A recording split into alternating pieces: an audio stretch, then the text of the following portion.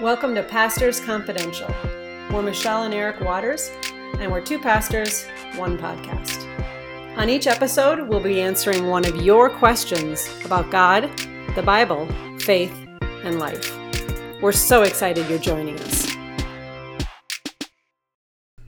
Good morning. Good morning. How are you this after Halloween day? I'm good, thanks. Yeah, I'm doing very well. It was a busy day at church and at home, but a fun day, and we had a great time. Well, first, looking back a bit, we didn't do any kind of recap last time, but anyways, it's been a very busy but good season. We've had 2 football districts come to end, right? Yes, Both yes. Johnny and Sam were district champs for their various, well, Johnny's on 7th grade and Sam is on varsity, and so they are... Varsity is now headed into the playoffs. We got a bye week this week. Johnny is done for the season. And we also had, what else? Well, we had that. David had a concert David for had a orchestra. Christmas Ellie concert. got to go to Billy Joel, her lifelong Yeah. dream in was Austin, awesome. Texas, which Sophie was amazing. flew a plane. Sophie flew a plane yesterday. Halloween fell in there. And we do want to talk a little bit about Halloween. Yeah. For starters, it was the first time you ever went... Well, we want to talk theologically about Halloween, but okay. first...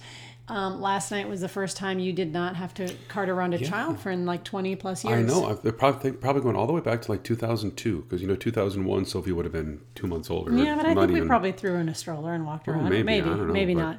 But by 2002 she would have been old enough to go, and so that it's the first time since 2002 that I haven't been, escorting one of the kids around the blocks to go trick or treating. And it was such a weird feeling. It was like, Yeah, you sat with me and passed out candy. A little empty nest syndrome, which is what I do.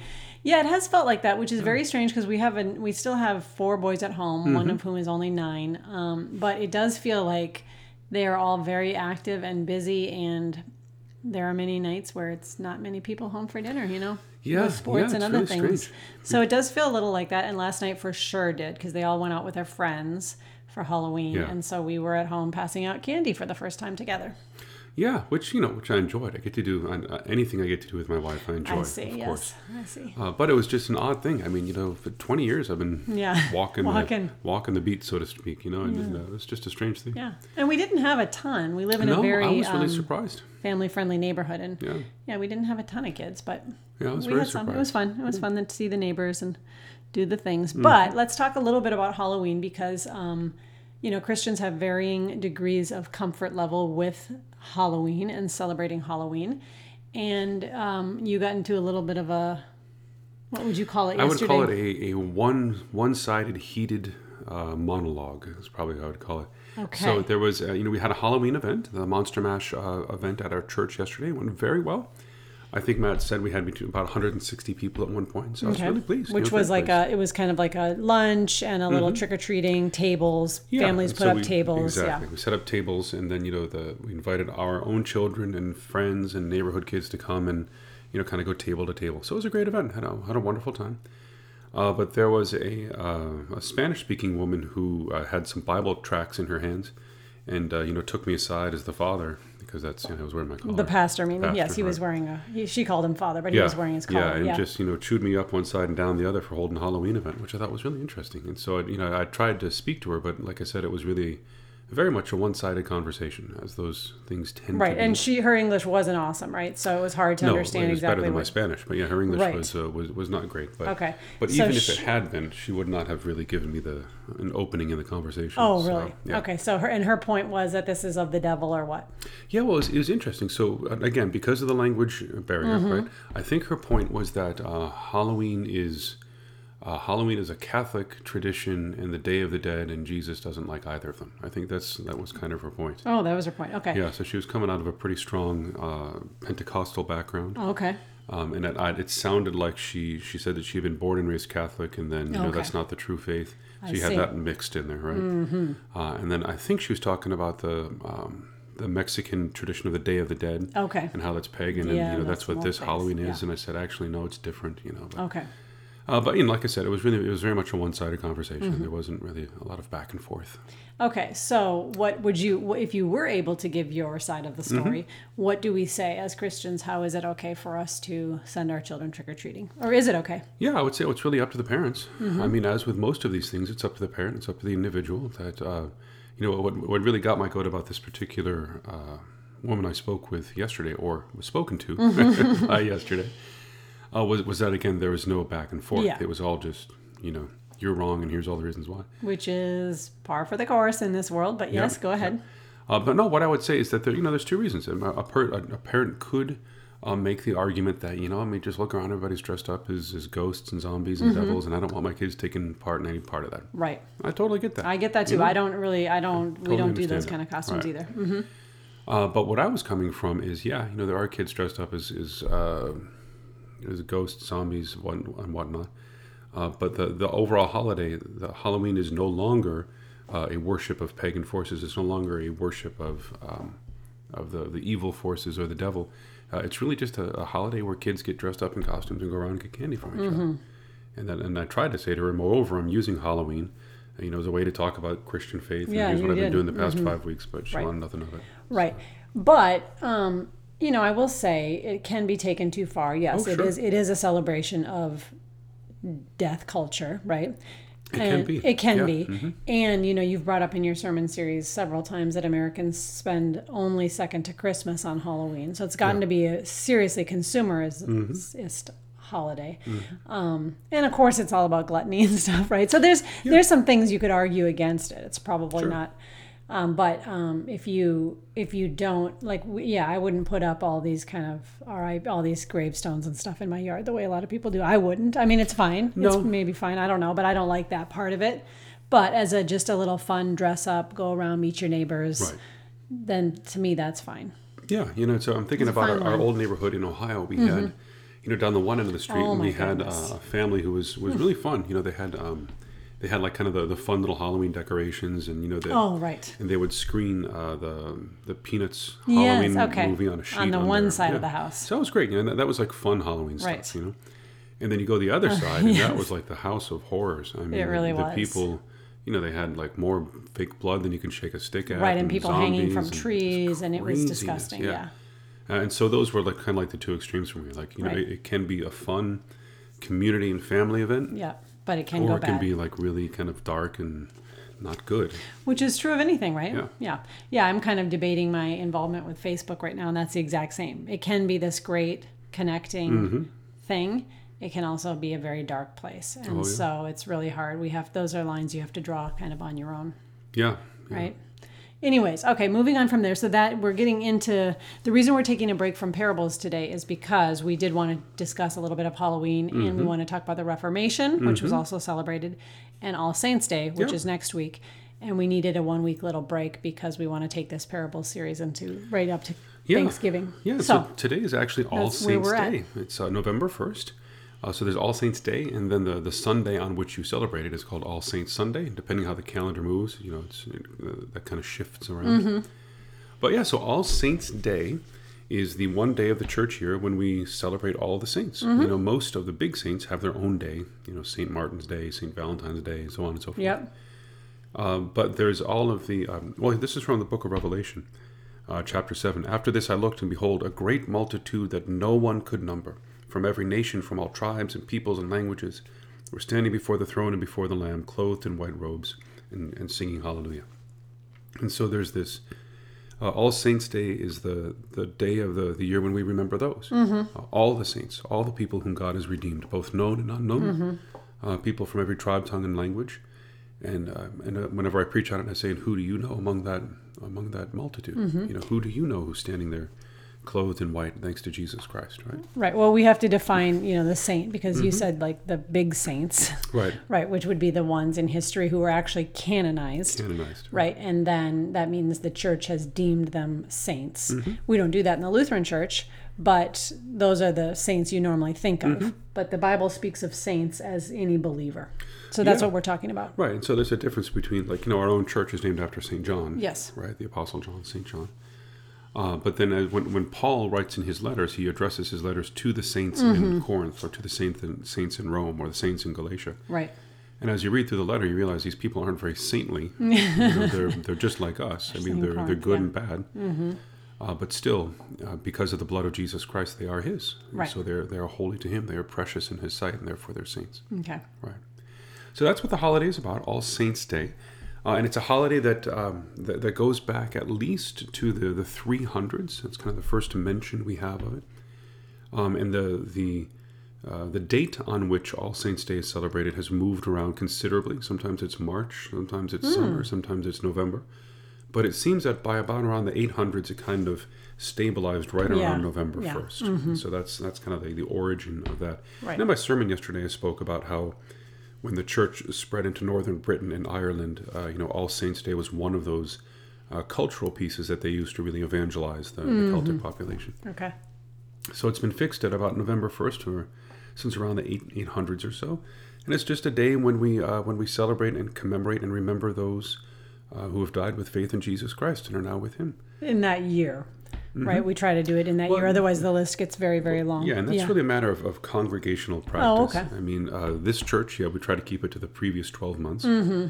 But other churches open up the door to, hey, like some of my father, passed away 17 years ago. Right. They'd say, by all means, remember him. Okay. And so it really depends on the particular congregation. Yeah. And there's different ways of celebrating. Normally, there's some sort of either listing or recitation of the names. Mm-hmm. And then often some sort of act that goes along with that, whether that's the ringing of a bell or in our church, the placing of a rose, a white rose. Very nice. Or in other churches, maybe the lighting of a candle, something like that. But there's often some sort of ritual act that goes along with the remembering of each and every loved one. So it's a lovely holiday. I love it. You do. I think... I don't remember growing up. I know we did that at our past church. We read the names too, right?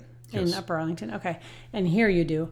But I don't remember in the Lutheran church growing up doing that. So I'm not sure if I just don't remember it or if our church didn't do it. It's kind of memorable. So I'm thinking I would remember it. Yeah. Well, your Lutheran roots are longer than mine. Yeah. So, yeah. So I don't know about that. I'll have to find that out. But I just, because I know our kids mention it every once in a while. So it's not something that it sticks with you because their loved ones go up, and it can be very sad. If the person's just passed and they get a rose and they put it down, it's moving. So it's a memorable thing. So I'm kind of thinking we didn't do it, and I just don't remember it. I don't know. Yeah, but it's very memorable. Especially for those when you know the people, you know the story. Yes, exactly. Or you've just been to the funeral, or exactly. Okay, so that is All Saints' Day. All right, so All Saints' Day, and then here's the connection to the next thing, Reformation Day. Reformation. So All Saints' Day, it's the day when we remember all the saints. Okay. And there's a church in Wittenberg. There was a church in Wittenberg, Germany, called All Saints Church, which was under the authority of a local governor named Frederick the Wise. Mm-hmm. And he boasted that he had the largest collection of relics outside of Rome itself. Okay. And so Frederick, so there's this small town of Wittenberg was known as this pilgrimage site where people would come to this church, All Saints Church, and they would see the relics and they would ask the saints to intercede for them. Well, there was about the same time the Pope in Rome was trying to raise money for a new church, which we now know as St. Peter's, the Basilica. He was trying to raise money for a new church, and one of the ways he did that was by sending out what are called indulgence preachers. And so in the medieval understanding of the time, penance worked like this, or confession worked like this, where you'd go and you'd say to the Father, "Forgive me, Father, for I have sinned." So what have you done, my son, my daughter? And you'd list your sins. Okay. And then depending on what those sins were and how bad they were, the priest would assign the priest would forgive you in the name of Jesus.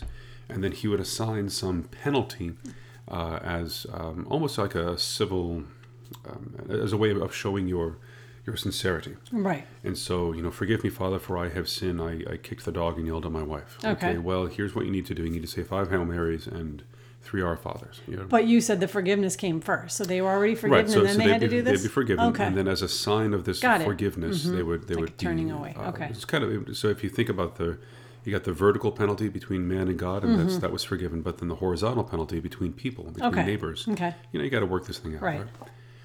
Now, technically speaking, indulgences had to do more with that horizontal, with the love of neighbor. Okay. So the practice developed whereby instead of saying, hey, say 10 Hail Marys, you could say give $10, and it shows the sincerity of your heart. I see.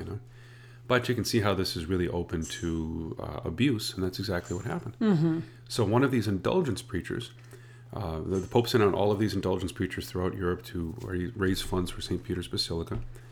through the preaching of indulgences. And when they got, away from Rome, they took a little bit of liberty. Right. And the one who showed up at the neighboring town, Frederick the Wise didn't want any indulgence preachers in his town because they would compete with the relics at All Saints Church. But the one in the neighboring town was a very famous preacher by the name of Johann Tetzel. And he had this this lovely little lyric: "Every time the coin in the coffer rings, a soul from purgatory springs." Right, I remember that. Mm-hmm. Yeah. And he was preaching that not only could indulgences do away with the penalty of your sin here on earth, but indulgences could cover the penalty of the sins of loved ones who have already died. Oh. And so he would preach to people, and he'd say, your mom or your father, they died, and how do you know that they're in heaven with Jesus? They're in purgatory for thousands and thousands of years. You give me some money, and we'll get them out of purgatory. They'll go right to heaven. And it was very successful, right? But when Luther heard about this in the neighboring town over, he was enraged. Luther at this point was just a monk. Mm-hmm. He was a monk, and he was a Bible teacher. Pretty good Bible teacher, but still not really known by anybody. He was a good Bible teacher. And what this priest in the neighboring town was preaching, Luther was not reading in the Bible. And so he really took offense at it. And on All Saints' Eve, October 31st, Halloween, right? Mm-hmm. On All Saints' Eve, he wrote and posted what are called the 95 Theses. Mm-hmm. Theses, plural for thesis. The 95 Theses, and each one of them was a point of academic disputation. Right. And so he wrote them in Latin. Remember, he's a professor. Mm-hmm. He wrote them in Latin, and he nailed them to the church door, not so much as an act of protest, partly as an act of protest, but really more as an act of posting. That was like literally the Facebook of the day. Right, right. That was the bulletin board. Because people go in and out of the church door all the time, so that's where public notices were posted. And he put them up there in Latin, hoping to, because these are things that he wanted to talk about with the faculty and the students. Okay. But what happened is somebody took them down from the church door, translated them from Latin into German, and then using the new technology of the day, the printing press, they printed them in German and in other European languages, and they spread like wildfire. They went viral, as we call it today. Right? Yes. And so in a very short while, it's a matter of weeks, this rather obscure priest in Germany had European-wide notoriety. Right, which is definitely not what he was going for. Definitely not what he was going for. Not at all. He just wanted to talk about it at the university, but it took right off. Mm-hmm. And so Luther's 95 Theses, and this is the very opening salvo of the Reformation. Okay. And so they're rather tame. As the battle goes on and the battle lines are drawn, then the battle gets very, very heated. Okay. But this opening salvo is really tame, and there's 95 of them, but they kind of go around three key themes. The first and the most important is the spiritual theme. And so the opening thesis is this: when Jesus called us to repent, he meant that the whole Christian life should be one of repentance. And that doesn't sound very controversial. No. But for the medieval time, repentance meant do penance.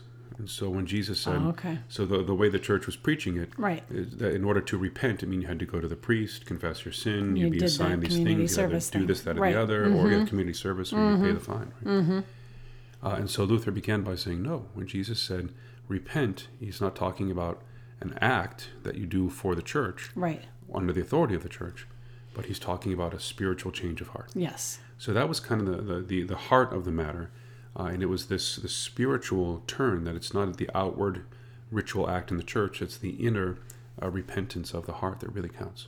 Right, which makes a lot of sense. Because makes a lot of sense now. Right, it's just like a child who you say, okay, because you did this, you go do this. Mm. Well, they do it grumbling and being upset about it. Yeah. Whereas if they have a true conversion of heart, then it's internal and it actually is lasting change, right? Exactly. Yeah. And so that was the opening kind of stuff. Okay.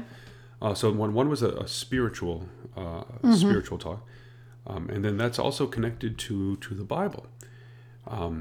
That he's basing this in what Jesus said. When Jesus said in Matthew, "Repent," he meant that the whole life should be one of repentance. Yes. So he's basing what he says in the Bible, not in the church teaching. Okay. So those are kind of the roots of what then becomes the Protestant Reformation. Right. That it's about the Bible, God's Word alone. Mm-hmm. And about the individual who's saved by grace through faith. Okay. Right? So that's the first thing. The second had to do with authority. Okay. So Luther didn't dispute the Pope's authority to disperse indulgences. But he said, however, the Pope has no authority over the souls in purgatory. That the Pope is the vicar of Christ's church on earth, and that once people are off the earth, they're no longer under the Pope's authority, they're under Jesus' authority. Oh, wow, yes. And then he made a second point, namely, and even if the Pope did have authority over the souls in purgatory, why wouldn't he, out of good Christian love, release them all? Right. Which, again, is not all that controversial, but it did question the Pope's authority. Definitely. And that's one of the other big legs of the Reformation was a matter of who has authority on earth. Is it the Church, the Roman Catholic Church, or is it the Bible? Okay. And Luther is clearly saying it's the Bible that has greater authority, and he's questioning the whole goodness of the Pope himself. And then the third was really a cultural point, and this had to do with finances, always a popular topic in culture. And there's and in the Bible.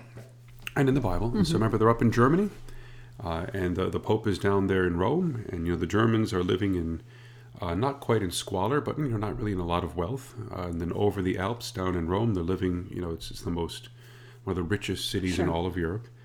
And so there was this cultural element where the Germans felt like they were getting fleeced by the Italians. And so Luther tapped into that too. He says, why doesn't the Pope build St. Peter's with his own money?